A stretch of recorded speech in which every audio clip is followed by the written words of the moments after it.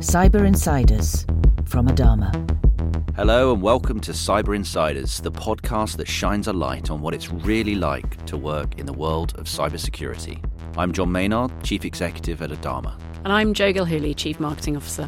On this episode of Cyber Insiders, we're talking to Andreas Wuchner, who has over 25 years of experience operating as a cyber and risk expert within some of the most complex global business environments. An entrepreneur, a board advisor and an investor, Andreas is a well-recognised authority on the cybersecurity industry and advises exciting, high-potential cyber startups in the US and Europe. He's worked with big names such as IBM, Deutsche Bank, Credit Suisse and Hewlett-Packard, to name but a few. He's also advised organisations such as the World Economic Forum and the Swiss Internet Security Alliance.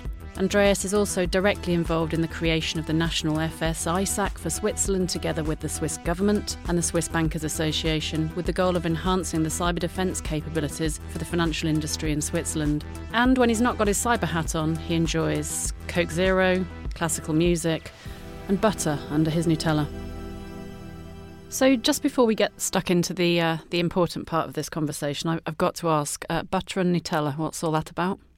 So what kind of question is that? It's a very good question. I think I do actually want to know that too, Andreas. It Really? doesn't make a lot of sense. Describe the perfect combination of butter and Nutella, and how does it all go together? You know, it's unbelievable that you don't know that.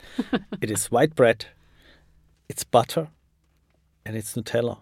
And this is just perfect. That's heaven. You know, it can be white toast, it can be white bread, it must be fresh. And, you know, if you want to have it extra geeky, then you take butter, which is a little salty. I'm going to have to try it, Joe. I mean, this has completely blown my mind, Andreas. Hold my mic, I'm out. Andreas, thank you so much for joining us today. It's great to have you with us. Thank you very much, Joe. Thanks for having me. Andreas, great to see you. I think last time I saw you, you were wandering the InfoSec Europe floors in London. What's brought you here? You know, I'm here this week for one of my startup companies. We are doing a nice celebration, and after a successful B-round financing, we bring everyone together, and, you know, it's always nice to be here in London and to have something to celebrate. Fantastic. And you know, your background is incredible, you know, from security and risk into advising companies. You know, you're around the venture capital, private equity world. You know, what started you on a career in technology, and, you know, why and when the shift into cyber and risk? Yeah, that's a very good question. If I look back, I started my career in '94 with a company called Ciba at that point in time. And that was the time when they just introduced client-server environments where everything was on mainframe before. And I was the first one who could really spell PC. And then with that, all of a sudden, I was responsible for it. And so the tech career was given more by accident. And the move to security was primarily driven by a change of business going all of a sudden to do remote access, having medical field workers equipped with laptops. And this was completely new. And the technology there all of a sudden thought, there are security problems if everyone can use it. And that was my leap into the security space at the end. Andreas, you've had a really remarkable career over the last 25 years. You've been, both a practitioner, global security roles for large financial services organisations, pharmaceuticals, etc., and also, some would say, on the dark side, being an advisor to various different technology firms. What are the experiences that have really shaped you, and how's that changed over the last 25 years? You know, I'm so thankful that I had some bosses over time who believed in all that nonsense which I had in my mind and all the different direction what security may end up with. And today I'm very thankful that I had the advantage, really, or the opportunity to see all the different angles, right? I was customer in many cases. I was with suppliers, so IBM, HP in these cases. I did some consulting. I've seen a lot of things which worked. I've seen a lot of things which didn't work.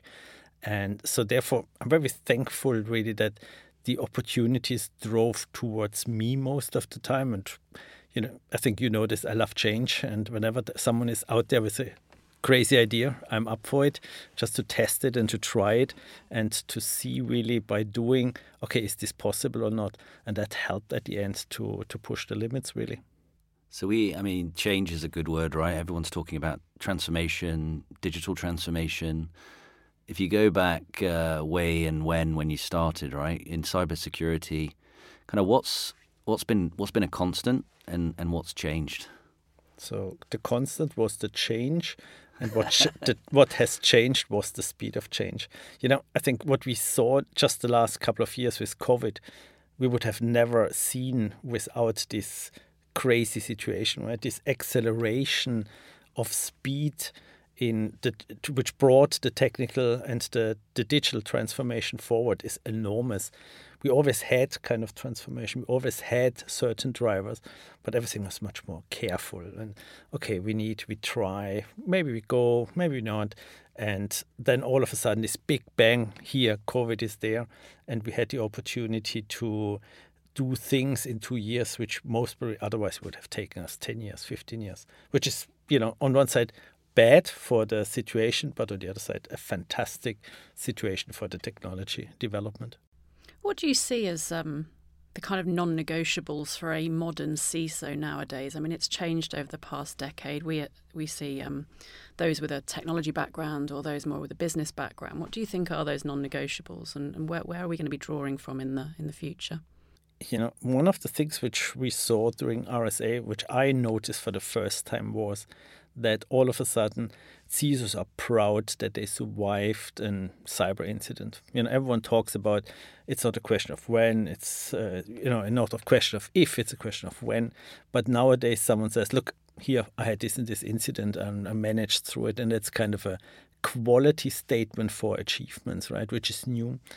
And, I guess to be a pure technical person and to be purely technical driven as a CISO becomes more and more harder, for the simple reason boards want to talk about security. Boards are interested about risks, risk reduction, bottom line savings, top line growth.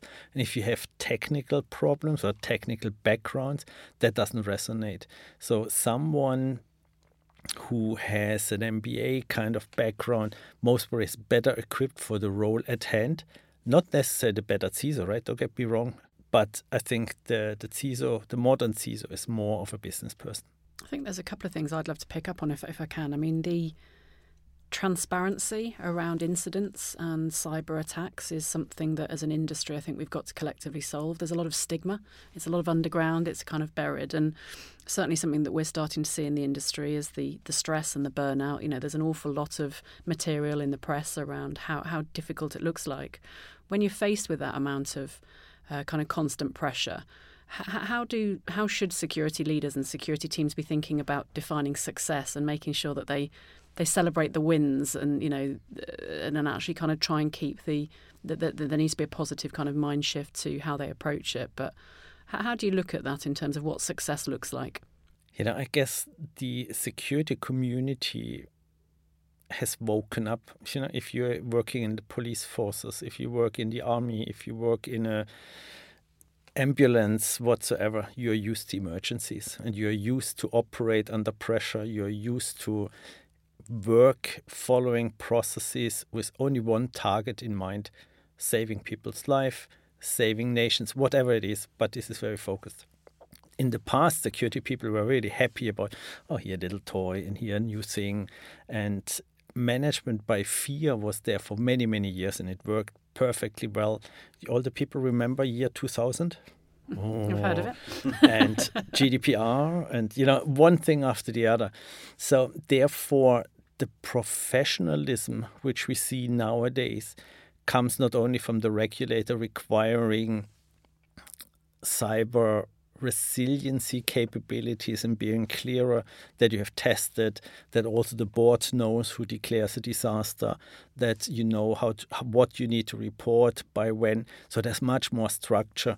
And while cyber was a little bit more wild west 10 years ago, it's no longer a Wild West thing. It is a clear profession, you need services, you need management skills, you need communication skills. And that goes back why it's mostly more difficult for a tech-focused person than a management-oriented person. So can we stay on that? I mean, this is a critical one that certainly we hear with most of our clients and some of our customers that we talk to. Like the how, how do you bridge that gap between what has historically been a technical discipline with the business and with risk? How do you think about? I call it the widgets and digits or bytes and bits. Falling into this. I've got tens of thousands, hundreds of thousands of vulnerabilities, whack-a-mole type activity. How do you communicate effectively to the board? You've done it as a practitioner, you've done it as an advisory member to some of these organizations. What's best practice and how do you do it and what are the pitfalls to avoid? I had once a professor at university who told us, guys, whenever you talk, you just repeat what you know. If you listen, if you ask questions, you have the opportunity to learn. And that's the same independently of what background you have, what education you have. Board members are just humans like you and I. Ask them, for God's sake, what is the point you're interested in? What's the typical style? Ask the assistants of a board. They know how boards communicate. They know how long normally sessions are. Use this opportunity. Talk with them. And, the more you talk about your own things, the more you most probably end up being a geek, a freak, whatsoever, put into a corner. If you know that the regulator talks about a topic, if the external auditor has cyber resiliency on the horizon, if you know that the CFO reports his risks in a certain way, steal with pride. Copy things which work. Don't reinvent the wheel because it's not worth it. It's a lot of effort, and the quality most probably is worse, and it doesn't help you really for going forward. Just changing the topic a little bit. Cybersecurity companies are often really guilty about spreading an awful lot of fear and uncertainty and doubt. And as a marketeer, I do have to hold my hands up and assume that I'm partially responsible for that. But on a serious note, what do you think of the threat landscape? Where do you think the biggest challenges are going to come over the next 3 to 5 years in a slightly longer term perspective? I think there are two elements to that. On one side, who wants to cut the bench you're sitting on? Most of the cyber organizations have no natural interest to solve underlying programs or problems, really, because you need to find a new market space later on, right? You need to find something new how to make money. So that's a fundamental problem which the IT industry has since years, right? There is no doubt that the threat landscape develops more and more.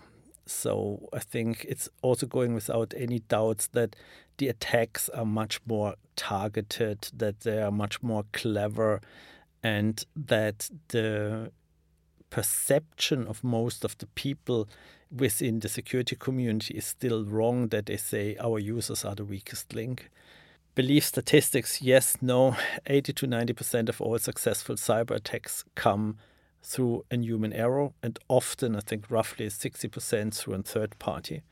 So if we continue to make the people the problem zone instead of enabling them to be the strongest first line of defense, we will continue to see these kind of problems because attackers, we heard this a million times, only need to be successful once. And, we all see these phishing simulations, which we say, oh, that's the holy grail. Exactly, the more I know about you or that you know about me, you will always find a reason how to phish me if you know enough about me. And that's the way in. And if I don't find anything about you, then I find something about your kids, your grandparents, whatsoever. There are ways. We need to change our mind in empowering people, putting security at the heart of what we do. When you leave the house in the morning, you don't think twice if you need to lock the door, yes or no. It's in your DNA. You lock the door, or you just put the 2 dogs behind the door, right? But one way or the other. And we don't have this cyber DNA in us now, or still not. And that's one of the areas. The attacks get more sophisticated. Together with the discussion we had before about the digital transformation, now that there's more digital services, now that there's more money on the line, there will be more attacks and there's more money to be made.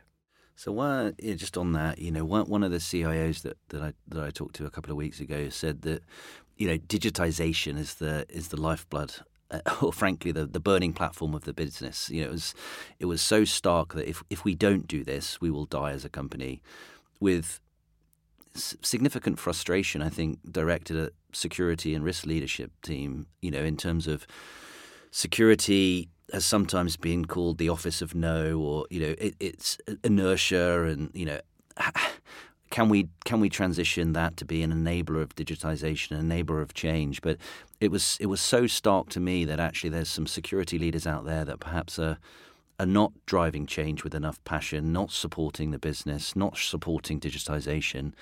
I guess how do you see the differences between a CIO and a CISO's mandate, imperative, or passion, and then how do you see the CISO's role evolving over the coming period, given this change in front of us? Enablement is a tough one, right? And depending on the business and depending on the speed, I can see why this is difficult for many organizations. But if a CISO organization, which is purely risk-driven and has standards in place, opens itself up with a different mindset to say yes, but, and to say, okay, we have a minimum set of standards which are not negotiable. Before an app goes somewhere, it needs to be tested. There is no question that the least privilege is applied even in a test environment, things like that. But instead of applying 800 controls to every project, maybe just go in with 100, which are non-negotiable. People learn and people accept things. And with that goes back a little bit into the DNA question, because when people know that if I have fulfill this set of requirements, I have at least the playground to push the limits, because whenever we push limits, things go wrong, right? And with 800 controls or however many there are, you cannot push the limits. And, I think you remember my triangle where I say IT is, cost leadership, operational excellence, and innovation. If you put a strong focus on operation excellence, that means everything is super secure, everything is super compliant. There's no innovation, and the costs go through the roof. These are interdependencies, and as a CISO, you need to understand the game of risk, and risk is really a risk-based approach. Means you need to accept risks. You need to maybe even say, look, the risk is high, but maybe I can insure it for a certain period of time, or I can still live with the risk. We do compensating controls around, but just saying no is not working anymore. And I think it's today as a CISO a clearly career limiting factor. Andreas, having worked with you in the past, I've always been really impressed with your kind of passion and push on the need for data, metrics, reporting, KPIs. Again, I can draw some parallels being a marketeer, right, around having what are perceived as fluffy metrics and then actually being able to translate it in for the business. How have you, throughout your career, how have you thought about translating the we're not going to get attacked into something that the CEO or the CFO or the rest of the board actually want to hear, and how they can help them to understand their perception of cyber and risk? Security today is data-driven, right? But data most of the time is meaningless without additional information which makes it value information. And if you see modern organization, when you look budget process, they have a waterline where they say, look here, everything above waterline addresses certain risks. And these risks are the highest risk versus, okay, the one below waterline we accept. If you don't measure your risk, if you get the feeling or get the measurement towards the board of, oh, my stomach tells me medium, right? You have no trust. You will not gain trust. But if you have a transparent risk dashboard, it's never 100% correct, right? But you say, look here, these are our top 10 risks. These are the areas with today's knowledge of attack vectors where most probably something could go wrong and the impact there is the highest. People get that and people understand over time that, okay, we get better here. The world moves on. There's something going away. There's something new. But that's the business of every CEO or board member, managing risks. That's what they understand. Sure, they want to do cool projects. Sure, they want to have happy clients and have happy employees. But at the end, as a board member, you need to take decisions. You need to watch out for growth. You need to watch out for risk reduction. And that's what, as a good CISO and risk manager, you need to bring to the table. Risk transparency, however strong and however matrix this is, but clarity, transparency, and consistency in the reporting. If you tell them about, how many vulnerabilities you have caught or prevented and how many emails came in, which you, this is, forget it. This maybe once the people say, and the second one, you're not invited anymore, right? So that's the thing. Talk the language, have metrics which are meaningful, and that's risk at the end. Couldn't agree more. And I think it also backs into our industry, right? We tend to have barriers within our industry around the language we use. You mentioned the technical orientation of what we do, and traditionally, historically, how the industry has kind of grown up, or people have entered the industry. It was quite, to see you at InfoSec and see everything at InfoSec. There seemed to be. There's still a lot of acronyms, and more acronyms being created every day. But it seemed a little bit less at InfoSec. It seemed to be people talking about outcomes a little bit more than acronyms every day. But I guess I wanted to kind of touch on the outcomes and the trends in the cybersecurity market. So we've talked about the role of the CISO. We've talked about how we can potentially bridge between the business and communicating risk to the board. But what, with your role on advising lots of different fast-growing organizations in different domains in cybersecurity, what trends should we be thinking about? Where should we be focusing our time? Where should we be thinking about what's coming next? That's an interesting one, right? I guess you as a CEO of a company know best how, creating value and making the shareholders happy, how much force this brings and how much of focus it brings, right? And so therefore, I guess in the world when we provide security services, we most probably have a different focus than if I'm on the other side and I'm a healthcare company, I'm a credit card company, whatsoever. So security drivers and value creation is very, very different. But for me, to go back to this risk topic, if we have our risks under control, and if we as an organization, independently of what business area we are in, we have a good feeling that we are prepared. If something happens, we know what to do. If something goes wrong, we know where to interfere. We know who to call. We know who to talk to and who to inform. We do a good thing. And enabling the business area we are in with helping them with go-to-market, with knowledge about the risk posture they are facing by doing certain things, I think we do a lot of good stuff already. If we take the other corner and we say, we just came back, you mentioned at the beginning from InfoSec, we had RSA a couple of weeks ago. There's still a lot of acronyms, right? There's the XDR and, all this stuff. And I think, okay, even as an insider, you think, how, we need a lecture, an index about all this stuff. I guess this will never go away. I guess that's the marketing thing, my fault again. But cloud computing, right? Cloud computing is normal computing, just somewhere else. Instead of under the desk here, it's somewhere under someone else's desk somewhere in the world, right?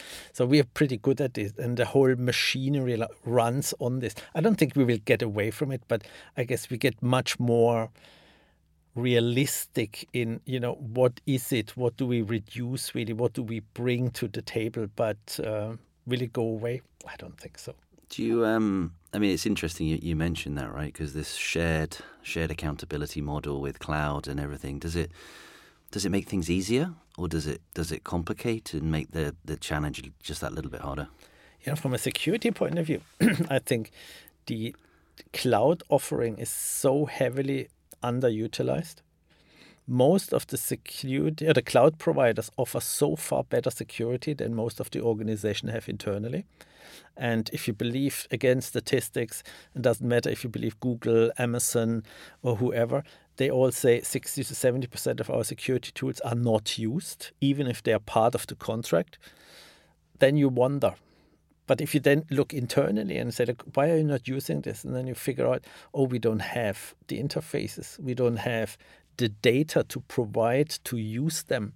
Then you see that there is a long way to go still. Is cloud the future? For sure, because otherwise we cannot scale. Is there a lot which needs to be done on both sides? Definitely. Cloud offerings, which I have seen, per se are just more capable, have more capabilities. And if you use them right, if you configure them right, if you leverage the resources which you pay for, you will have a better security posture as an organization. So, rewind to this 1995, Andreas. If you can.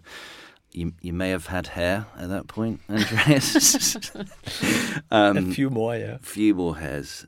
Fresh out of university, about to start your first cyber gig at, I think it's the CIBA. What are you going to tell yourself? What have you learned? I learned so many things, right? Stupid mistakes when you are, you think you rule the world and you push everything. And nothing is fast enough. Everyone is not understanding you. I think I wouldn't change much. I would just give myself more patience. Sometimes I pushed some things too hard and annoyed a couple of people, which told me then 10 years later, you know what, I was close to fire you. So that's the learning. So a little bit less passion. But then on the other side, if you don't push the limit, if I would have not pushed the limit, many things would have not happened, right?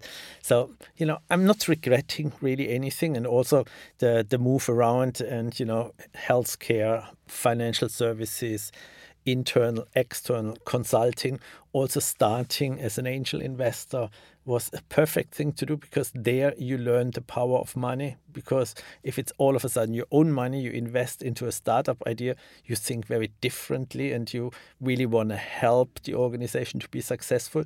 That's very different than being an employee somewhere saying, yeah, we work for the organization and everything is great, right? So therefore, I'm not regretting much, to be honest. No regrets. There's a song in there somewhere. Mm-hmm. Andreas, one final question from me. We're passionate about people. We're a services organisation. There's a lot of there's a big gap around skills in the market, right? There's always massive publicity around the fact that there just aren't enough people to fill the vacancies, and common sense would say we'd have to start to think outside of those with pure cybersecurity backgrounds. Where do you see talent coming from, or where do you see a divergence between different skill sets, and how would you encourage people to think differently about taking up a role in cybersecurity? Let me challenge this a little. For the simple reason, there is a lot we can do with automation still. I guess the numbers which we have today about shortage of skills is still based on models 5-10 years ago, where we said, look, we just made it up, how will it go? And then we have this huge shortage of people. There's such a big potential in automating processes, day-to-day transactions, and also security stuff. And especially vendors like you have a huge potential there to help organizations to overcome this shortage of skills by automating their processes.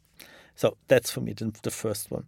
The second one, creativity always helps, right? So there are certain technology rules and roles which you really need the knowledge about. But knowledge you can learn. You can educate people, you can train people, you can smarten people up. You can learn to fly, right? That's not an impossible thing.